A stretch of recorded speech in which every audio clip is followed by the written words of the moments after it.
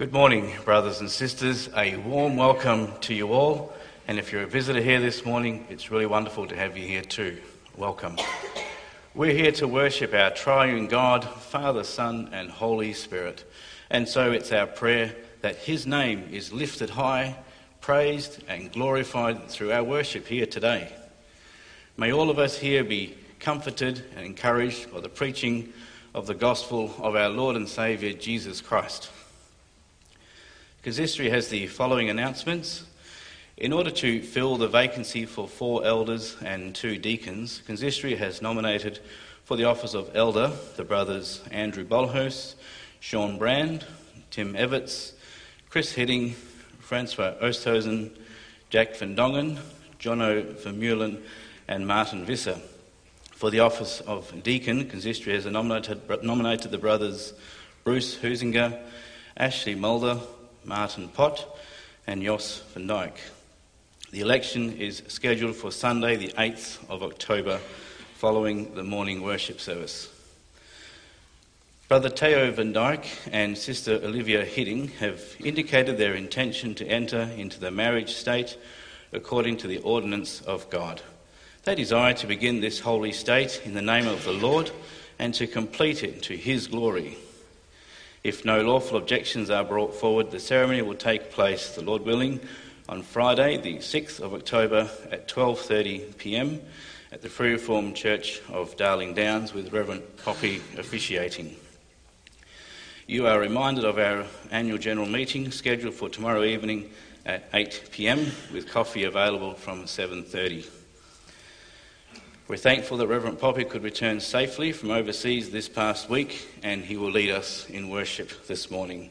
And as we prepare our hearts for worship, let's join our voices together and let's sing from hymn 56, verse 2 and 3.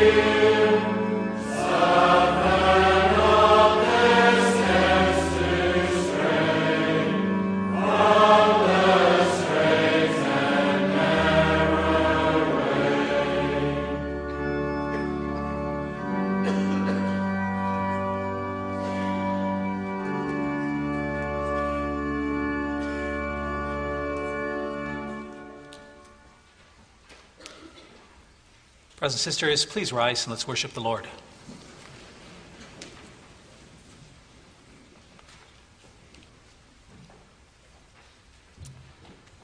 As God's people, we confess that our help is in the name of the Lord who made heaven and earth. Amen. Grace to you and peace from him who is and who was and who is to come, and from the 7 spirits who are before his throne, and from Jesus Christ, who is the faithful witness, the firstborn of the dead, and the ruler of the kings of the earth. Amen. Let's sing together a song of praise to God, Psalm 107, verse 1.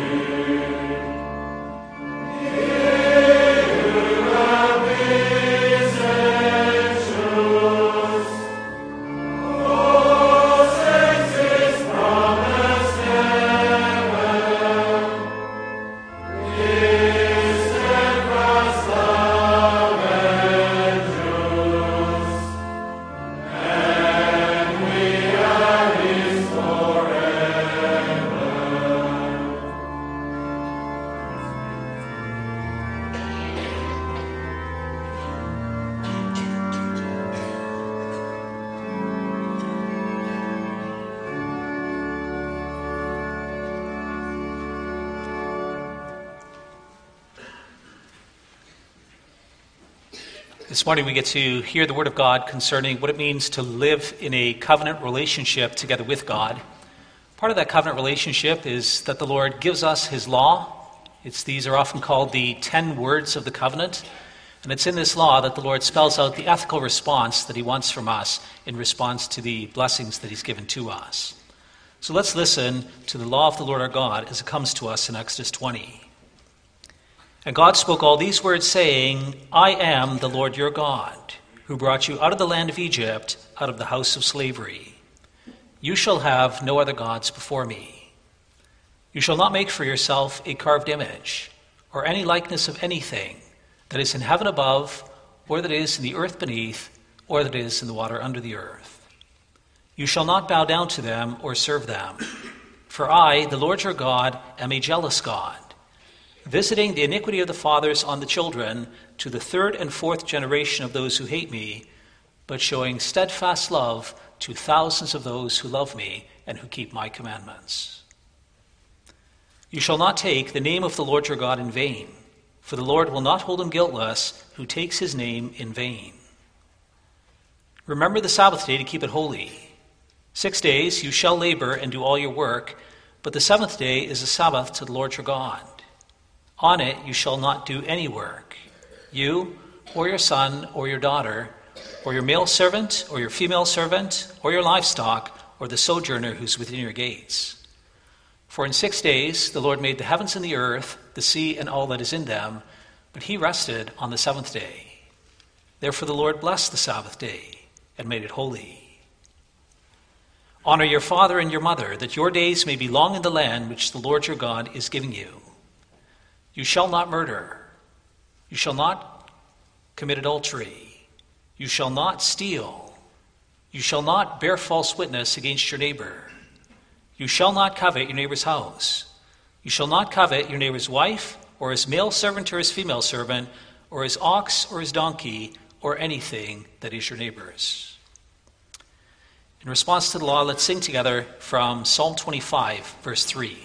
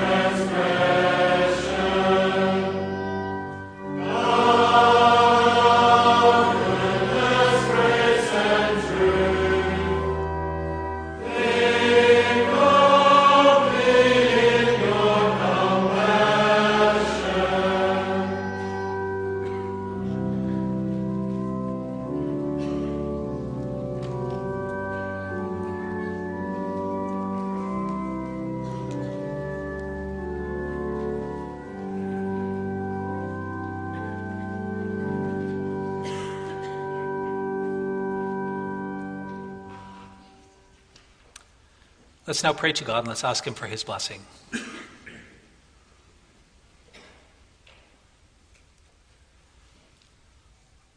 Dear God, Father in heaven, thank you, Lord, that you are a covenant God, that you've entered into a relationship with us. And thank you, Lord, that in the covenant, the greatest gift you give us is the gift of yourself. You are our Father, and we are your sons and daughters. Lord, we thank you that you have secured these covenant blessings for us through the work of your Son, our Lord Jesus Christ, that you sent your Son to do for us what we failed to do, and that through his work and for his sake, that you're willing to accept us, that you're willing to include us in your family, that you're willing to love and to bless us. Dear Father in heaven, we're grateful that we may come here this morning in order to pursue this relationship with you. Thank you for allowing us to have a day off every week, and thank you for calling us into your presence. And thank you, Lord, for meeting with us. The very first thing you extend to us are words of grace. And the last thing you tell us are, again, words of grace. And we honor you for that, because we need that, Lord. We come to you this morning and we confess that many times we don't live in covenant faithfulness before you. Lord, we're sinners. This past week again, we've committed many sins against you. And we stand before you with empty hands. We plead with you, Father, that you would remember your great mercy, which has been of old. And we ask that you call to mind your steadfast promise, that you would forgive us the sins we've committed and the rebellion that we have against you. Lord, don't hold our transgressions against us, but for the sake of Jesus Christ, please wash us clean. And then, Lord, we pray that we may continue with you in this relationship that you've established. Grant that we may love you from the heart, that we may pursue you, that we walk with you, and that we rest under your blessing. This morning we're hoping to open your word to consider what that really looks like. And we pray, Father, for a blessing over the proclamation of the gospel. Help us to realize, to understand and appreciate what you've done for us in Christ, and help us to live out of this covenant relationship that you've given us. Please do these things, Lord, for Jesus' sake. Amen. So, brothers and sisters, this morning I get to preach to you God's word as it comes to us in Genesis 17. The first verses of Genesis 17, the Lord teaches us about his covenant relationship that he made with us. And in connection with that, we're going to look more broadly this week and next week. I'd like to look more broadly with you at what does it mean to live in covenant fellowship with God. And so we're going to start with reading two passages of the scriptures. First, Genesis 9. That talks about God's covenant with Noah. And then we're going to look at Genesis 17, God's covenant with Abraham. So I invite you to open your Bible first. Genesis 9, we're going to read the verses 8 through 17.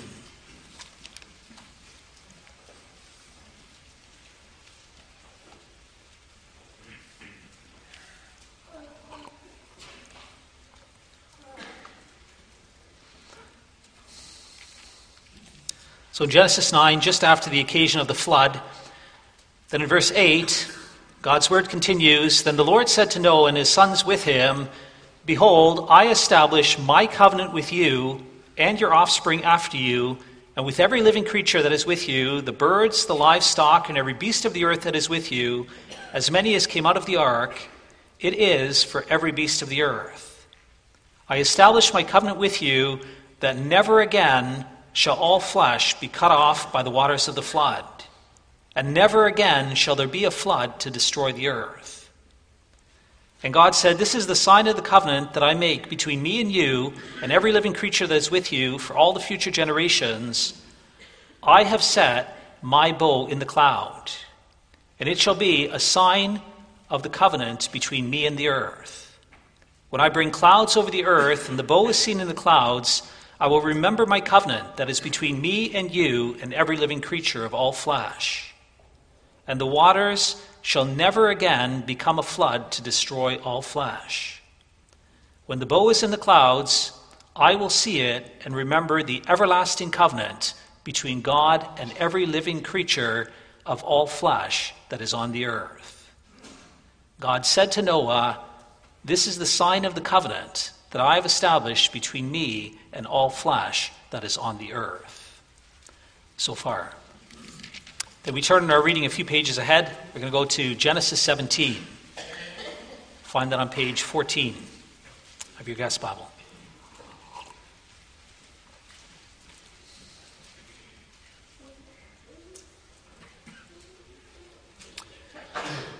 So in Genesis 17, the text for this morning is the first 8 verses of this chapter, and then we're going to read the rest of the chapter just to put it into context.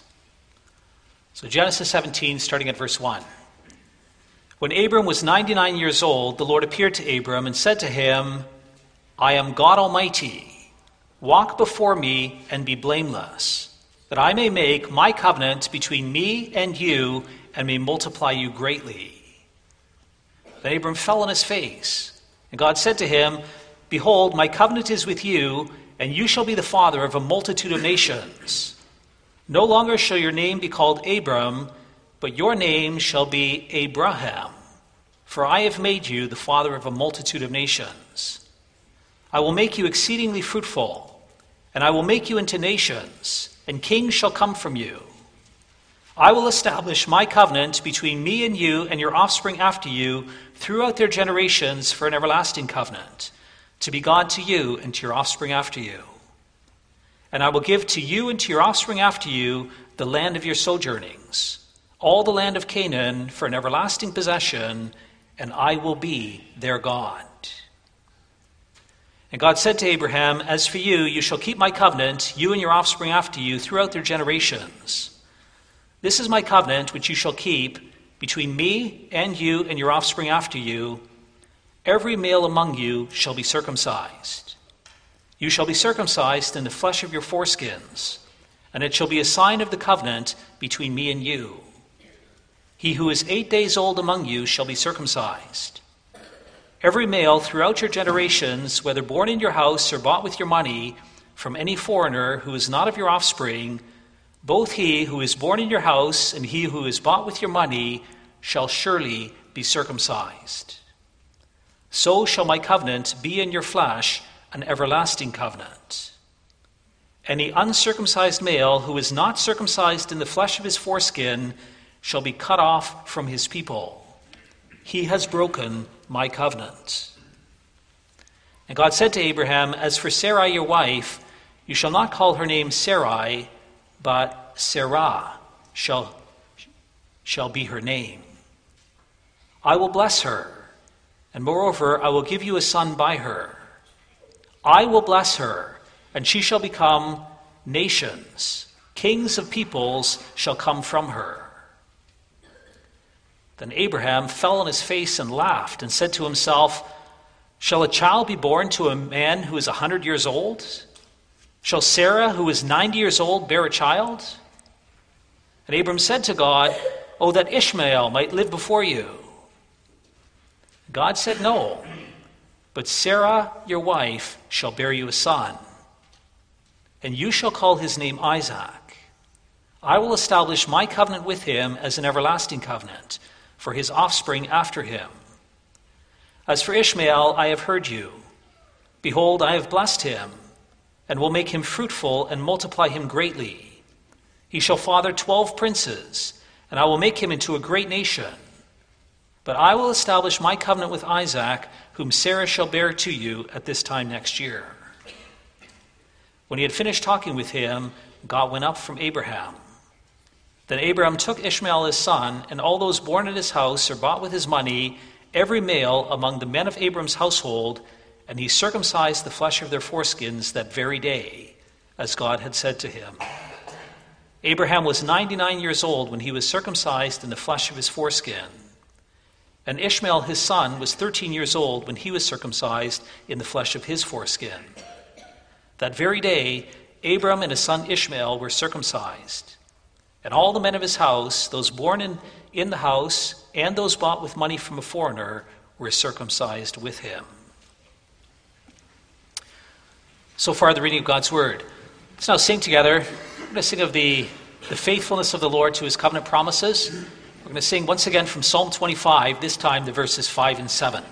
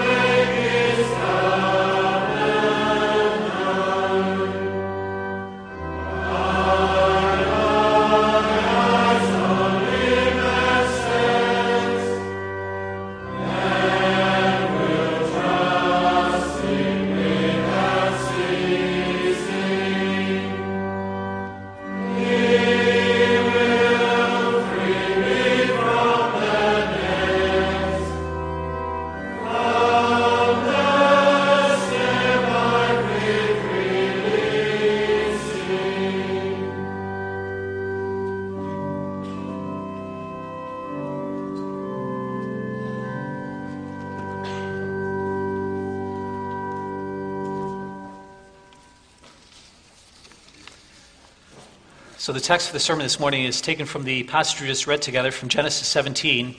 Maybe we'll just read together once again the first 8 verses there. Genesis 17, verses 1 through 8.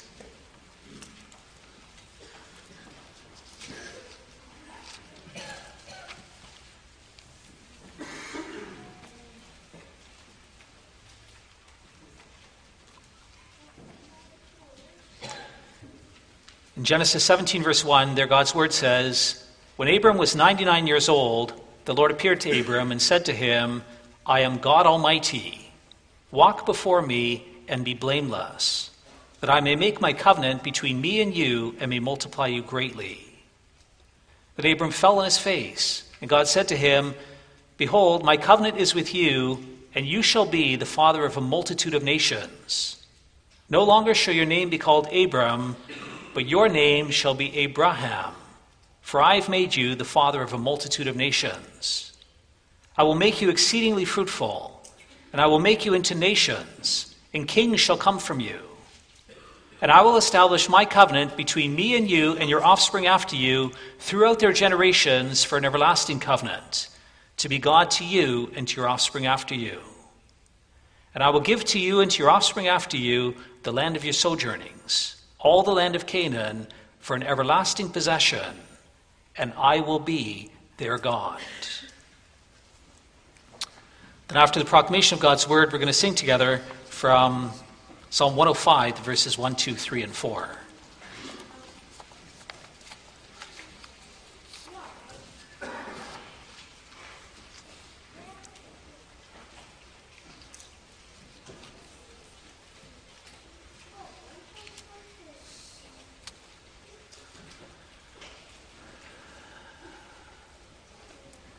Dear brothers and sisters, congregation loved by the Lord Jesus Christ, some time ago, a brother in our congregation approached me and he asked me the question, what is the covenant? Now, we talk about it all the time. We are God's covenant people. We emphasize that our children are covenant children. And we talk about the fact that they're included in God's covenant and that they grow up in this covenant relationship. But the question is, what does it actually mean? What is the covenant? What does it mean to live in covenant relationship with God? What are the parameters of that? And what does that look like? And what does that mean for us? It's a really important question. Because as Reformed people, this is a core part of our identity. We do talk an awful lot about the fact that we are covenant people. And this is something that also distinguishes us from many other Christian people. One of the reasons we have distance from Baptists is because of the teaching of the covenant. We're also distinct from many others who call themselves Christians, from Roman Catholics, from a lot of Pentecostal, charismatic people, from all sorts of different people from different churches. Many people don't understand the nature of God's covenant dealings with his people. And yet it's really a central part of biblical teaching. Well, the question is, what is the covenant? What does it mean to live in covenant relationship? It's really interesting. I ask that question periodically of my catechism students, my pre-confession students. They give me a bunch of different answers. The covenant is a promise and an obligation. Somebody else puts up their hand, they say, well, the covenant is a relationship. It's a relationship of love. And someone else says, no, a covenant is a treaty. It's a contract that you make between two parties. It's interesting, there's truth to all of that. It is all of that. And yet the question becomes, what does that actually mean?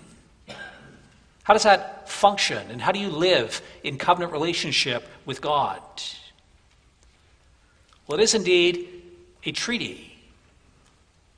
It is you could even say a contract. When God enters into covenant with his people, then he makes commitments. And he also calls us to make commitments to him. And in that sense, there is a treaty that happens between him and his people. But it's not a contract or a treaty in the normal sense of the word. Because most treaties that you make with people, you don't have a personal relationship with them. You have a covenant, you have a business dealing together with someone, and you do a deal with them, and you sign a covenant with them, and then you fulfill the terms of the covenant obligations. But when you enter into covenant with God, it's not a sterile arrangement. No, it's a very personal matter. It's about relationship. At the heart, at the core of the covenant relationship that we have with God, the covenant we have with God, is a relationship. It is a relationship of love. And the reason for that is because the core thing that God gives in covenant with us is not just stuff. It's not just do this, do that, and do this, and then I will love you and bless you and take care of you and do whatever else. Now, the core part of the covenant relationship is a relationship. God says, I will be your God. And we say to God, we will be your people. And it is that personal element of commitment and responsibility to each other that stands at the heart of the covenant relationship that we may have with the Lord. And then if you take it a step back, if you look at the biblical covenants that God has made with different people at different times, then you see that what underpins all of them and what stands at the heart of all of them is a promise to bless. God takes the initiative to enter into covenant relationship because he wishes to bless us. That's the heart of it. He wants to bless you. He wants to give you great gifts. And it's that motive of wanting to bless and that motive of wanting to give great gifts to you that determines and that flavors the nature of covenant relationship.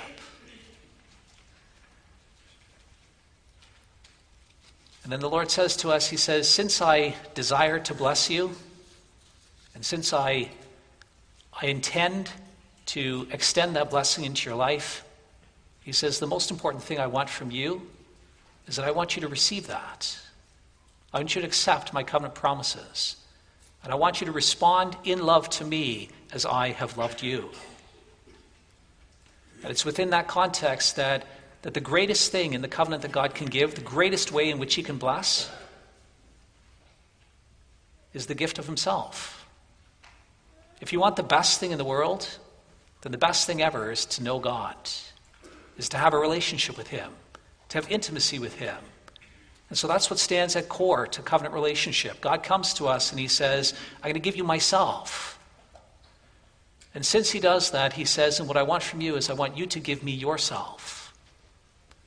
And so the central theme of covenant relationship is that the Lord gives himself to us, and he wants us to give ourselves to him.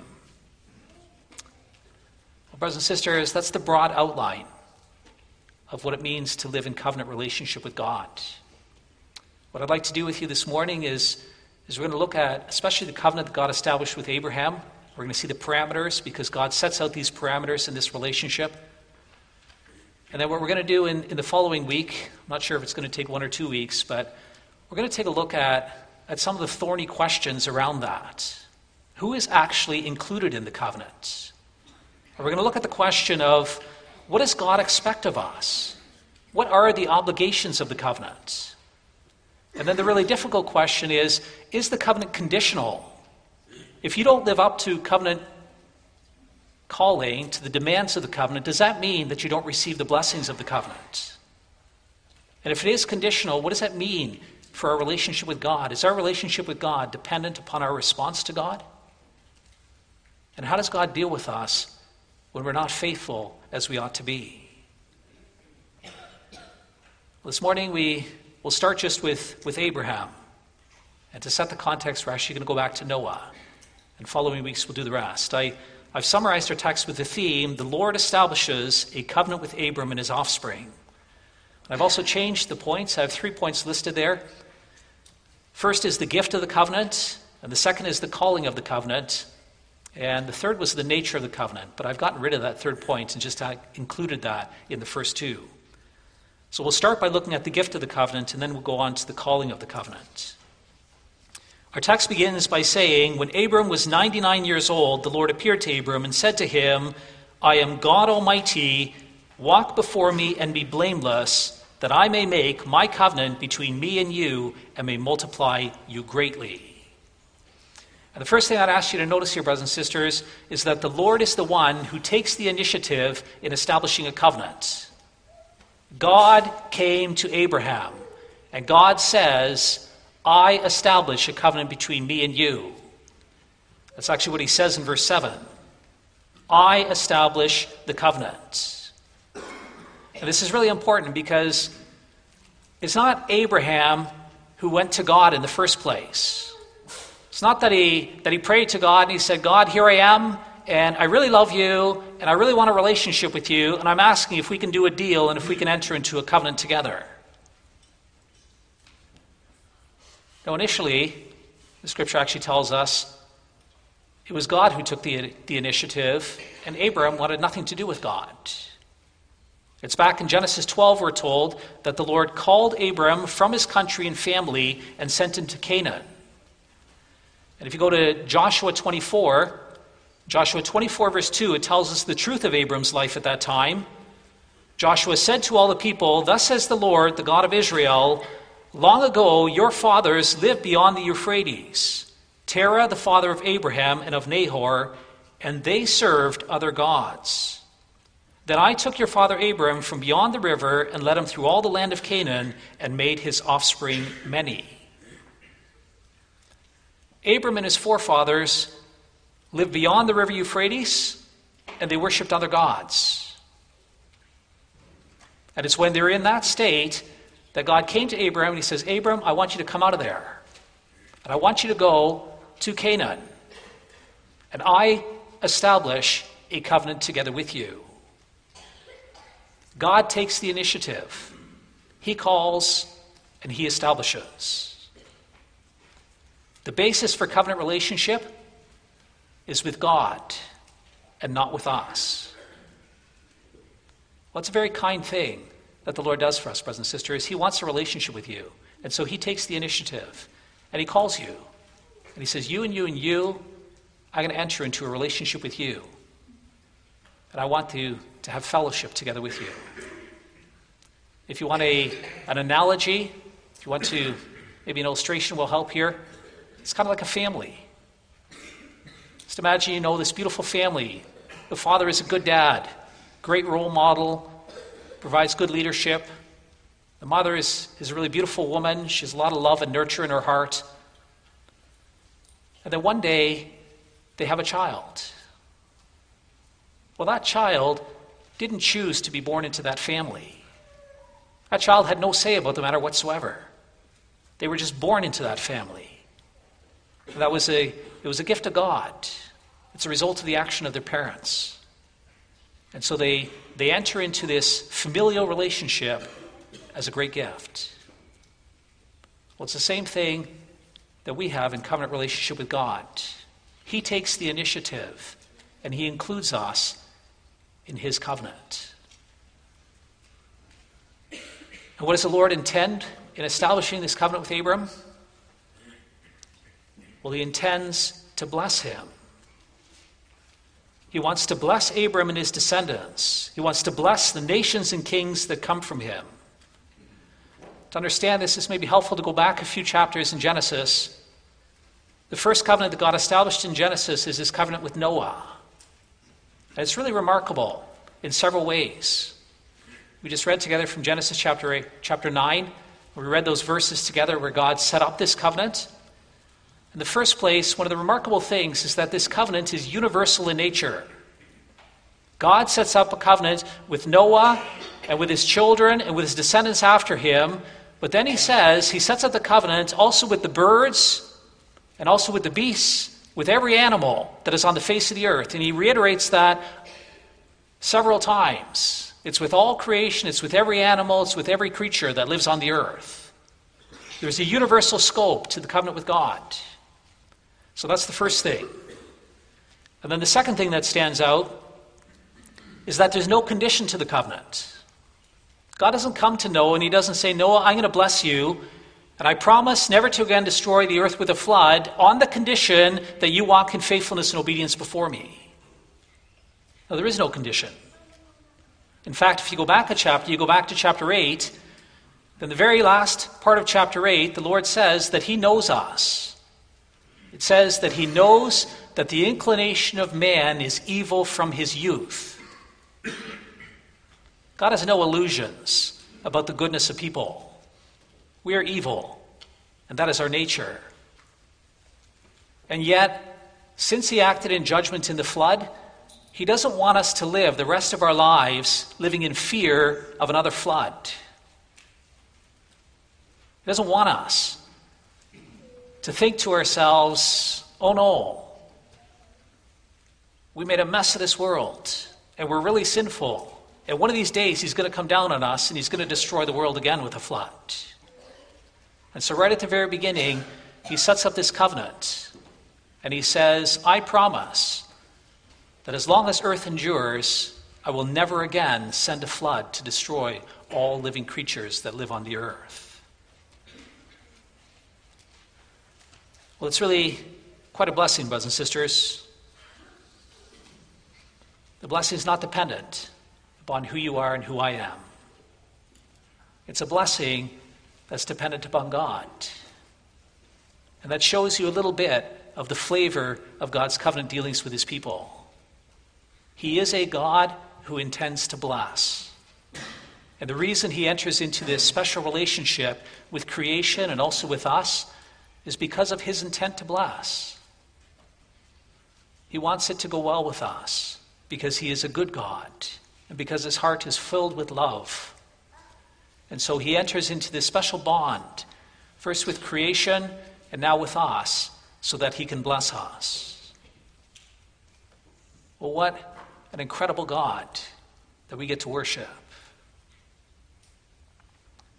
And then after promising to make Abram into a great nation back in Genesis 12, then the Lord reiterates that promise in Genesis 15.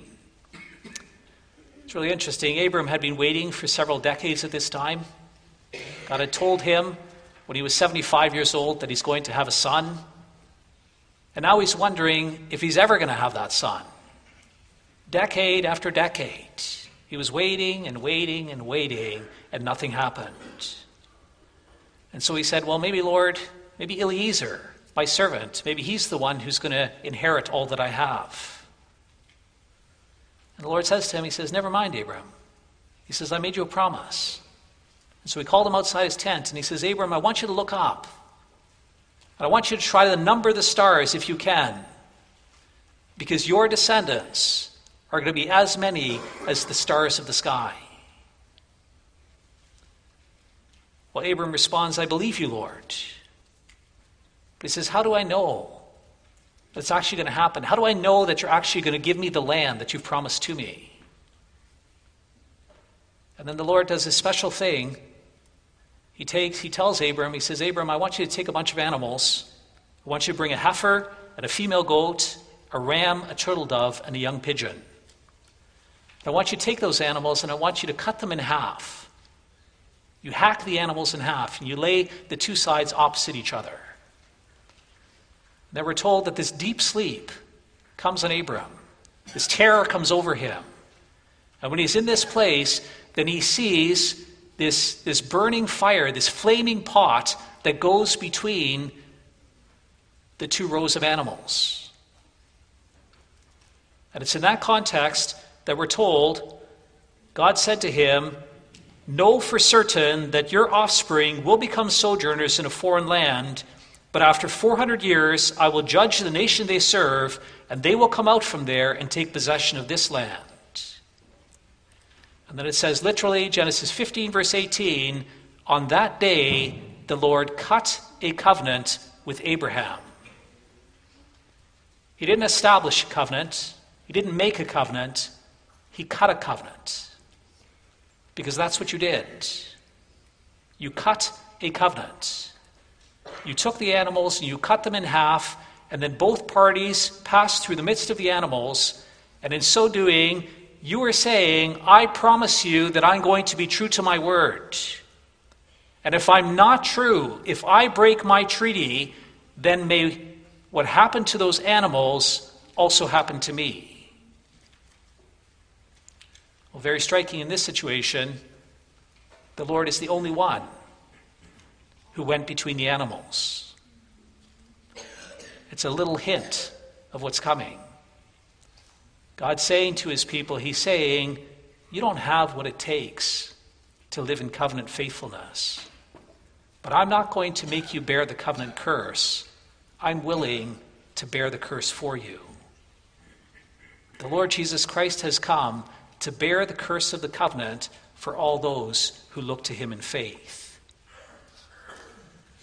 Well, what's so fascinating about this event, brothers and sisters, is that this was the context for making covenants in the ancient Near East. Most of the time back then, you had these city-states. You had a small town, a city, and you're the king of a city. And usually what happened is that these kings, they gathered together with more powerful kings. So you'd have one king who was really strong, he had a really powerful city, and oftentimes a weaker king would go to him and ask to make a covenant together with him. He would make a treaty, a berith, that's the word here. And in the treaty, he would promise him, he would say, listen, if you ever go to war, then I promise that my men will come and fight for you. And the powerful king promised, if someone ever attacks you, then I promise that I'll come to defend you. And then often part of the covenant is that the weaker king would often pay tribute to the stronger one.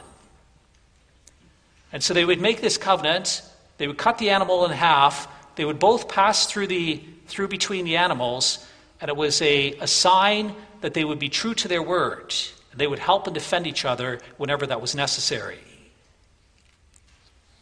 Well, that's what the Lord builds off here in this situation. He's saying, I will be faithful, Abraham. I promised to give you descendants, and I promised to give you the land. And I want you to know that I will be true to those promises. Well, what's different in the Lord's covenant with his people, there's three differences that stand out here. The first difference is that the Lord is the one who takes the initiative. Usually it was the weaker party who approached the stronger and said, can you please help? I need help protection. But this time it's the strong party. It is the Lord who approaches his people. And he takes the initiative to establish the covenant. And then the second thing, what we mentioned, not both parties pass through the midst of the animals, but it's only the Lord who passes through the midst. And then the third way that the flavor of this covenant is different is that the Lord doesn't enter into this covenant relationship because he's dependent upon Abram in any way. It's not that he needs Abram's help to assist him in any way.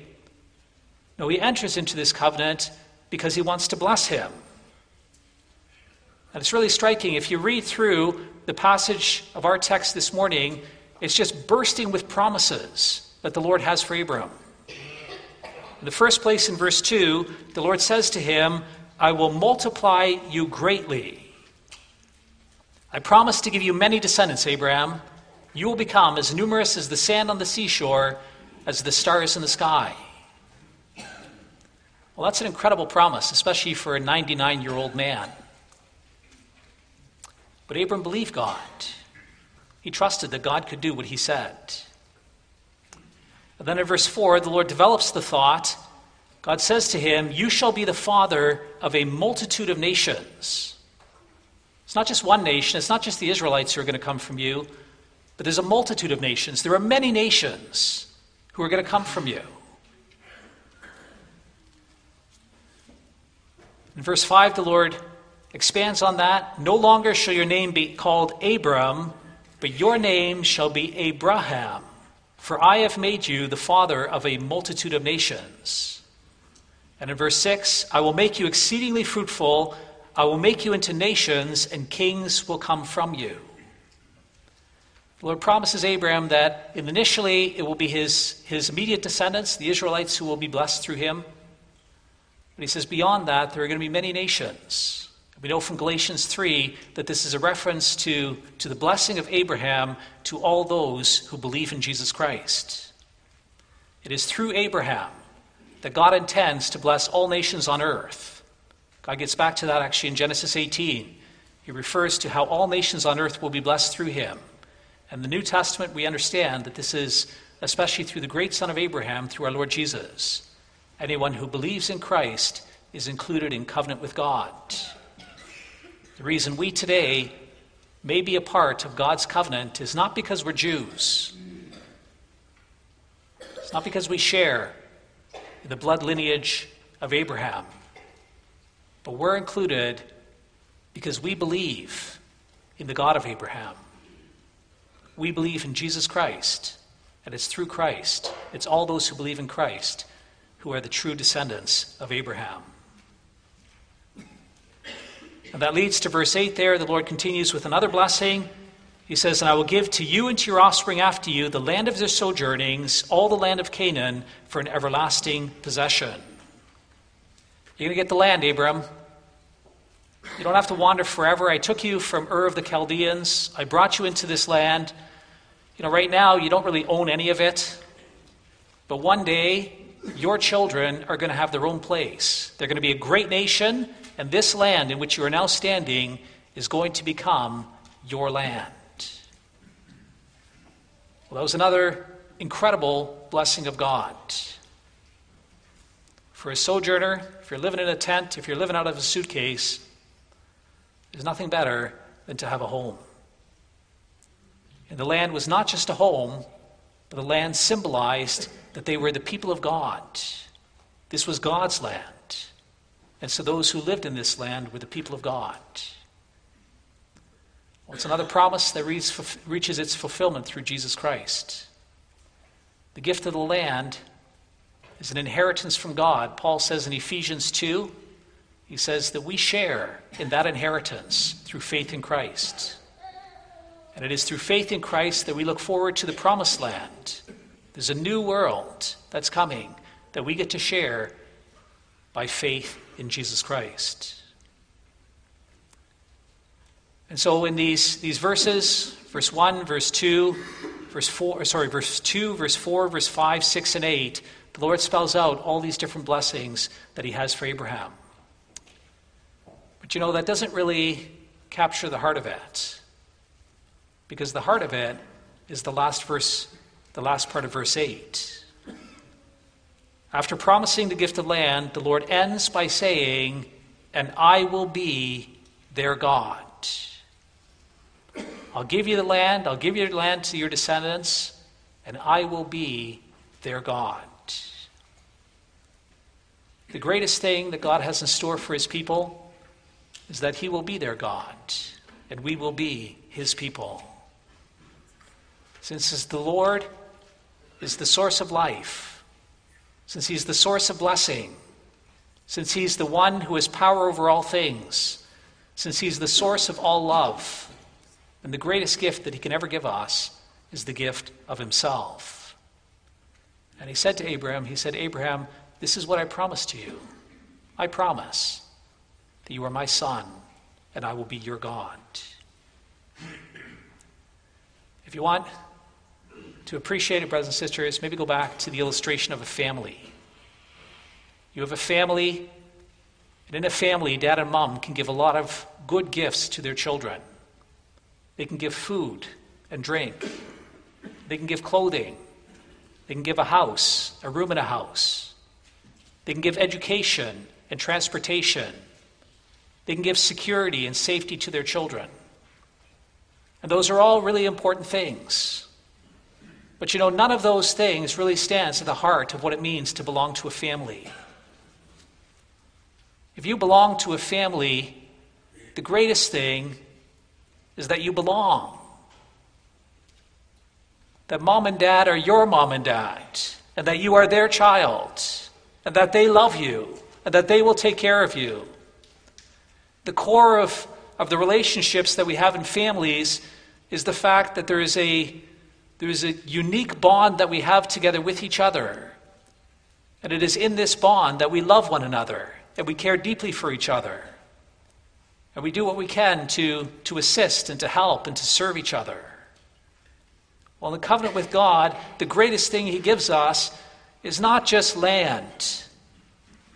And it's not just descendants. And it's not just that nations are going to come from you. But the greatest gift is himself. He says, Abraham, I will be your God, and you will be my son. And I will be God to your descendants after you, and they will be my children. When you enter into a covenant with God, brothers and sisters, it's not just a contract. It's not just a treaty. It's a relationship. The Lord loves you, and he says, you're mine. And I'm going to look after you. And I'm going to have fellowship together with you. Next week, we're going to see at some of the key points in Israel's history, the Lord reminds his people of some of the blessings of the covenant. At the Exodus, he's going to remind them of the promise of the land. At Sinai, he's going to remind them of the calling to obedience and how he's fulfilled the promise that he gave in the Exodus. Later on, when they get into the promised land, he's going to remind them of this promise of land that he offered to them, and how he now fulfilled that. And when David comes along, he's going to make him into a king over his people, and he's going to remind him of the promise right at the very beginning that kings and nations are going to come from Abraham. But what's so striking is that whenever these promises are fulfilled, then they're always put into the bigger context where God reminds them of the ultimate promise. He says, I am your God, and you are my people. And so I'll use just one example to illustrate. It's in Exodus 6, verse 7. That the people were groaning. And the Lord saw that they were groaning, and he remembered his covenant, and he redeemed them with great acts of judgment. And then he says, I will take you to be my people, and I will be your God, and you shall know that I am the Lord your God who has brought you out from under the burdens of the Egyptians. I told Abraham that his descendants are going to be slaves in a foreign land, and that 400 years I'm going to bring them back. And when God brings them back, he not only says, hey, listen, I made this promise to rescue you. No, he says, I made the promise to be your God. And I want you to remember that. I am your God. And you are my people. Well, that is the promise that is extended to you, brothers and sisters. You who believe in Jesus Christ. God says to you, I am your God. And you are my people. And I give myself to you. I allow you to have a relationship with me. I am your father, and you are my sons and daughters. And I love you. And I open my heart to you. That is the greatest gift that you could ever have, brothers and sisters. That is the heart of the relationship that we have with God. The reason we as Reformed people put so much emphasis on the doctrine of the covenant is because it teaches us the core nature of the relationship that we have with God. He is a God who has an act of love and favor, as an act of grace. He reaches out to us, and he includes us in his family. And he opens his heart to us, and he gives us of himself. And he calls us to respond to that, to give ourselves to him. And we'll see that in the second point then, the calling of the covenant. It's alongside of these great gifts that the Lord comes to Abraham with the calling. You see it in verse 10, just outside of our text there, but verse 10 of the chapter, God says to Abraham, this is my covenant with you and your descendants after you, the covenant you are to keep. Every male among you shall be circumcised. Abraham, you need to be circumcised, you and all your household. Well, you look at that, brothers and sisters, and superficially, it seems rather undemanding. What kind of a calling is that? What kind of demand is that? It's a physical, it's an outward thing. And yet, that's only looking at it superficially. It's very interesting. The rest of the chapter, we're told that very day, Abram was circumcised and all the males in his household. He obeyed the command of the covenant. He did what God said. But then when you keep reading through the scriptures, then the Lord shows us that what stands behind this call to circumcision is not just an outward event. That what the Lord really wants is he wants Abraham to commit his heart to him in practical obedience. It is in Deuteronomy 10, verse 12 to 22, the Lord shows us the meaning behind circumcision. What God fundamentally wants is that his people circumcise their hearts. That they not just cut off a little bit of flesh, but that they cut off sin from their hearts. Anything that is sinful within them needs to be cut away and needs to be put away. And this is actually the foundational calling of our text. In verse 1, when God first comes to Abraham, then he says to him, I am God Almighty, walk before me and be blameless. Abram, my calling to you is that you walk before me. I want you to walk with me. I will reveal myself to you, and I will give myself to you. And I want you to respond by giving yourself to me. And I want you to walk with me, to have fellowship with me, to have intimacy with me. And then the Lord spells that out. He says, walk before me and be blameless. This word for blameless, the word tamim, it's a really interesting Hebrew word. It means, at core, it means to be whole or to be complete. It doesn't mean that you're sinless. It's not perfect. That's not the sense of the word. But rather, the sense of the word here is that you have integrity of character. What you see is what you get. There's an internal consistency in your life. It means that there's a wholeness within you there's a sincerity within you that reaches deep down inside of you. It means that your life is devoted towards the Lord, and that there's no corners hidden in your heart that are devoted to sin.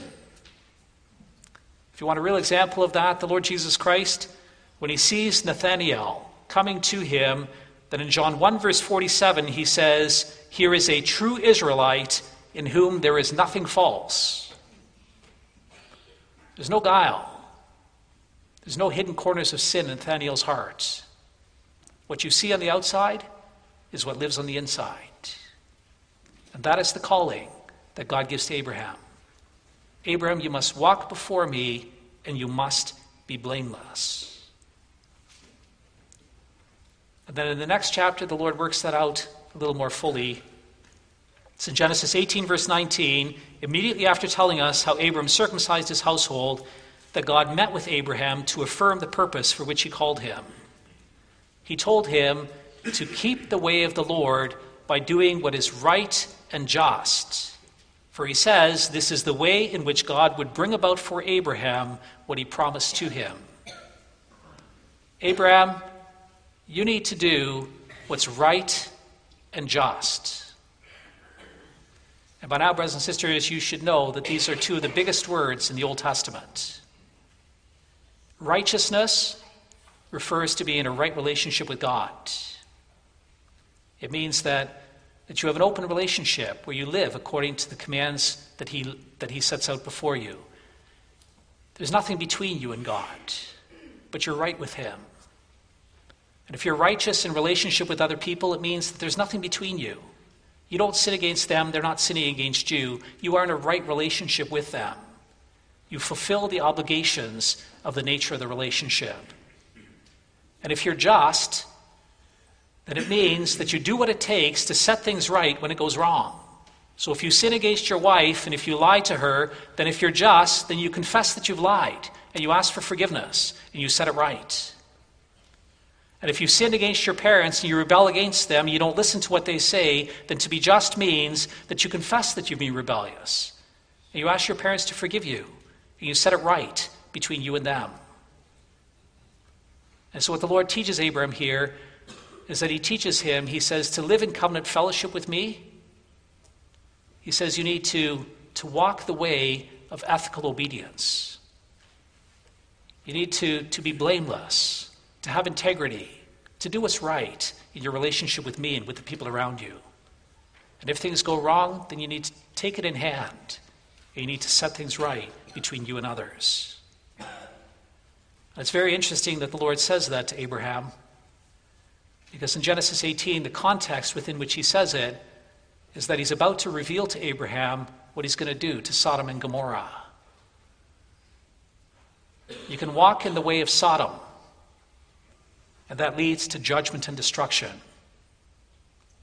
And he says to Abraham, but you, Abraham, I want you to walk in the way of the Lord, to walk in righteousness and justice.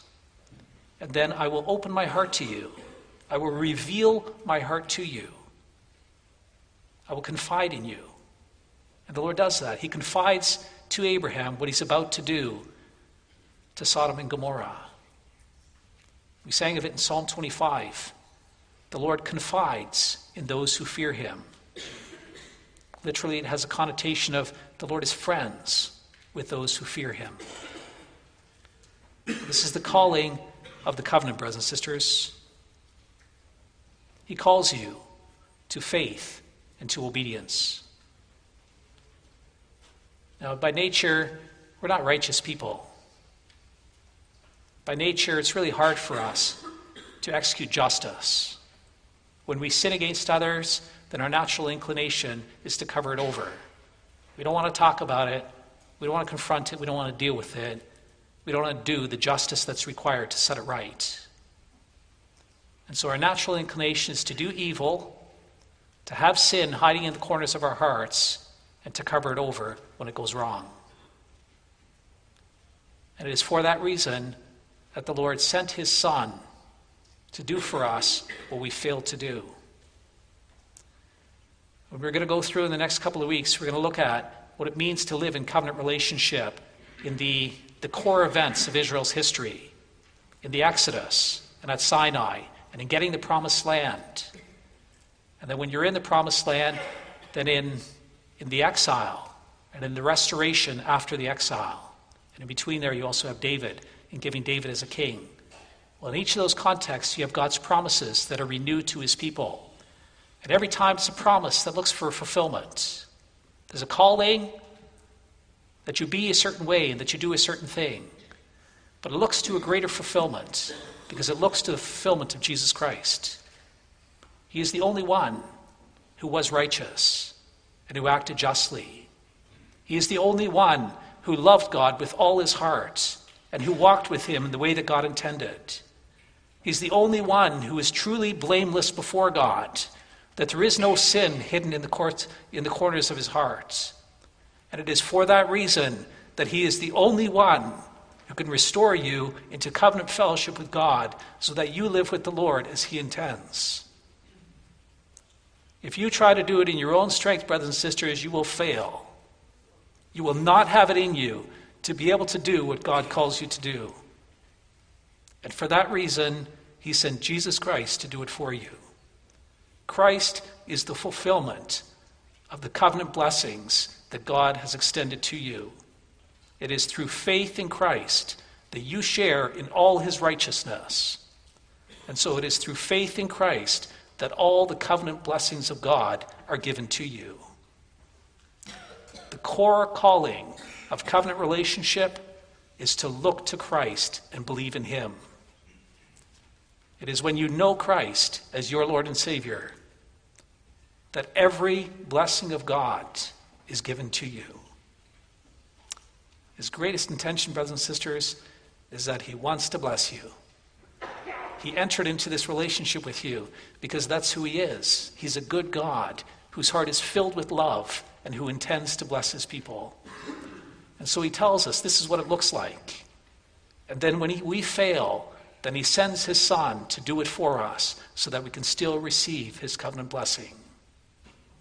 And so the calling is that we may believe in Jesus Christ, that we look to him as our Savior, and that through him that we engage in a deep covenant relationship of love together with our Father who is in heaven. Amen.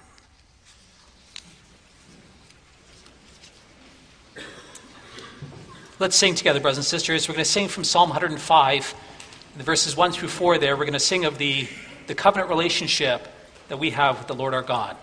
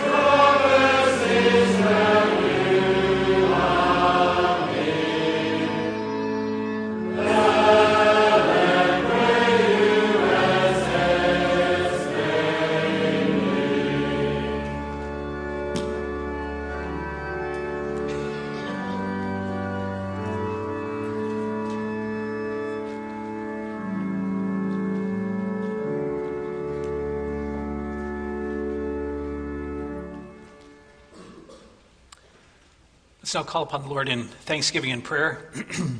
In our prayer this morning, we'll also remember our sister Honey Wagoner. Sister has, she's a tumor on her lung. It's grown in the past while, and so they need to do surgery on that. First, they're going to do biopsy to see what's going on. So we'll pray that God would bless our sister, bless the work of the doctors, and that he would continue to give her the peace that she now has. Let's pray to God. Almighty God and Father in heaven, we thank and praise you, Lord, that you have entered into a covenant with us. Thank you for taking the initiative to reach out to us. You did it initially to Abraham, but that you taught us later in the scriptures, Lord, that all those who believe in Jesus Christ are considered to be children of Abraham. Lord, we understand why Christ is so important, because the calling of the covenant is that we open our hearts to you as you have opened your heart to us. It's that we love you as you have loved us. It's that we give ourselves to you as you have given yourself to us. And Lord, we have to confess to you that we have failed in that. You are a faithful God. Your heart is filled with love towards us. You have the intention to bless us, and you've offered yourself to us. But Lord, our hearts wander. We see other things. We want other people, and we want other things, the idols of our hearts. We allow those things to fester and to lurk in the corners of our heart, and so we don't give ourselves freely and fully to you. We are not blameless, Lord, and we are not righteous as you call us to be. We don't exercise justice as you would have us do, and so we stand before you with empty hands. And we plead with you, Lord, that you look upon us through the blood of your Son. We believe in Jesus Christ, and we understand that he has offered the perfect covenant obedience that you required. He loved you with a whole heart, and he trusted you, and he lived for you, and there was no hint of sin in his heart whatsoever. And so, Lord, we look to him as our Savior, and we plead with you that his righteousness may be accounted on our behalf. We thank you, Lord, that for his sake, that you have established a covenant with us and with our children. And we pray then, Lord, that you would help us to live out that covenant relationship. Grant that we can be a part of your family, that we may understand what a precious gift that is. Grant that we may have fellowship with the rest of the family, with the rest of your people, whoever they may be. Thank you, Lord, that you put us into this family here in our church, that you give us to each other, that we get to know each other, and we get to love each other, and we get to live together as your children. And thank you, Lord, that you give us the love so that we can reflect that love in our dealings with one another and our dealings with you. Father, we pray that you would strengthen us with your Holy Spirit, that we would walk in your ways, that we would love you with our whole heart, and that we would be devoted to you and to your name.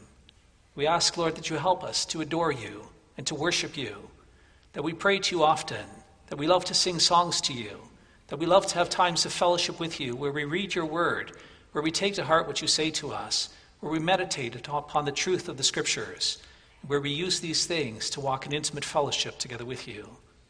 Father, please help us, for the sake of your Son and by the power of your Spirit, that we may have an intimate relationship with you. You have promised us, draw near to me, and I will draw near to you. And so for the sake of Jesus Christ, we pray that you would fulfill this promise. Lord, to this end, we also confess our sins to you. We're sorry that we have wandering hearts. We confess our idolatry. We confess, Lord, that many times we set other things center stage in our life. It's usually ourself, our reputation. It's our interests. We pursue our own glory. We want money for ourselves. And we want other people to show us the respect that we want. And Lord, these things show us how much we need you and how much we need a Savior. Please make us into new people. Please draw us near to you. Father, we thank you for the gift of the gospel message this morning. Also grateful that this gospel message may go out at Seaforth Gardens later today. I want to pray for your blessing over that, Lord, that the message may indeed go out, that also these elderly people may put their hope and trust in you, and that they may share in the gift of your grace. Dear Father in heaven, we also want to pray that you take care of each one of us in the individual circumstances of our lives. Lord, you know us. You know the beautiful things that are going on in our lives. And you know some of the struggles that we face. Thank you for knowing us. And thank you for loving us in the midst of that. We pray that you help each one of us personally with the individual things that we're dealing with. Help us, Lord, to have an open heart to you. Grant that you would please be with any young people in our midst here today, Lord, who struggle with doubt and who struggle with temptations to sin and who struggle with wondering about where their place really is and if they really belong to you. Lord, if there are those who don't believe in you, we pray that you would work faith in their hearts. And if there are those who are wandering away from you, we pray that you would bring them back. We ask, Lord, that you would work repentance in us and that you keep us close to you. Pray also for those who are under doctor's care. There's a number of members of our congregation who have specific health concerns. We remember our sister Wagner, and we want to pray, Father, for your help and blessing for her. Thank you that you continue to preserve her, and thank you for the peace that she may have. She now has this tumor on her lung that's growing. And we want to pray for a blessing over the work of the doctors, that they're able to determine what's really going on there and how they can best help her. Please give them insight, and please bless the treatments that they have in store for her. Then we pray most of all, Lord, for her and for her husband and family, that you give them the peace of Christ, that she may be deeply secure in your love towards her, in your promises towards her in Christ. Father, we also remember our brother Wally Tenhaff. I want to pray that you be near to him.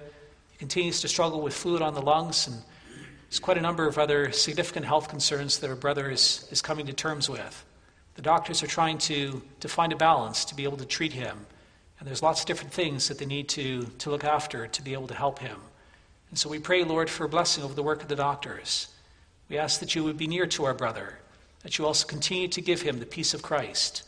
Thank you so much, Lord, that he has the security in his heart. Thank you that he and also his wife Leonie, that they can support one another through these things. And we pray for your grace and for your blessing during this time. Please show him mercy, Lord, and please sustain him and sustain her. Thank you for being their God. Father, we also pray that you be near to all the other senior members of our congregation who are struggling with health concerns. There's quite a few people who have significant concerns and those who need your help in specific ways. And we ask that you would indeed be a father to them and that you sustain and uphold them. We also want to ask, Father, that you please would be with us as a congregation. We're hoping to meet together tomorrow evening for our annual general meeting. We're thankful, Lord, for all the blessings that you have given to us. We're hoping to reflect on some of those blessings. At the same time, we're hoping to have a meeting of encouragement where we can pass a budget and where we're also able to make some plans for worship of you and working together as your people. Please bless the time that we have together. And please grant that we may have an encouraging and an upbuilding meeting. Father, please continue to bless the work of consistory. We ask that you would grant wisdom to the brothers and all the visits that they make. We're so grateful, Lord, for the love that you have put in their hearts for the members of the congregation. We pray that this may continue. We also pray for the work of the deacons, that they may love and support your people, that there can be peace and unity among us. Thank you, Lord, for giving the office bearers, and thank you for the faithful work that they do. And grant your grace to us also through them. Please hear our prayer now, Lord. Please accept our thank offerings. Please accept the songs that we sing to you. We love you, and we pray these things in Jesus' name. Amen.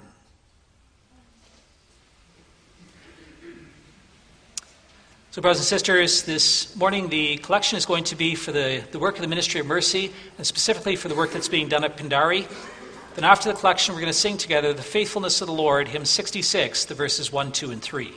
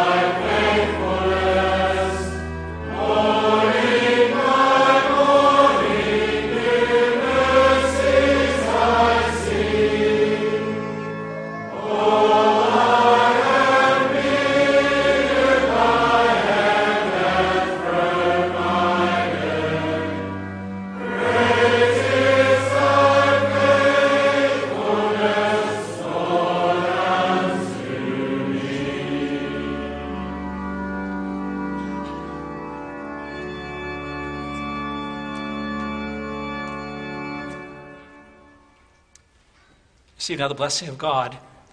The grace of the Lord Jesus Christ and the love of God and the communion of the Holy Spirit be with you all.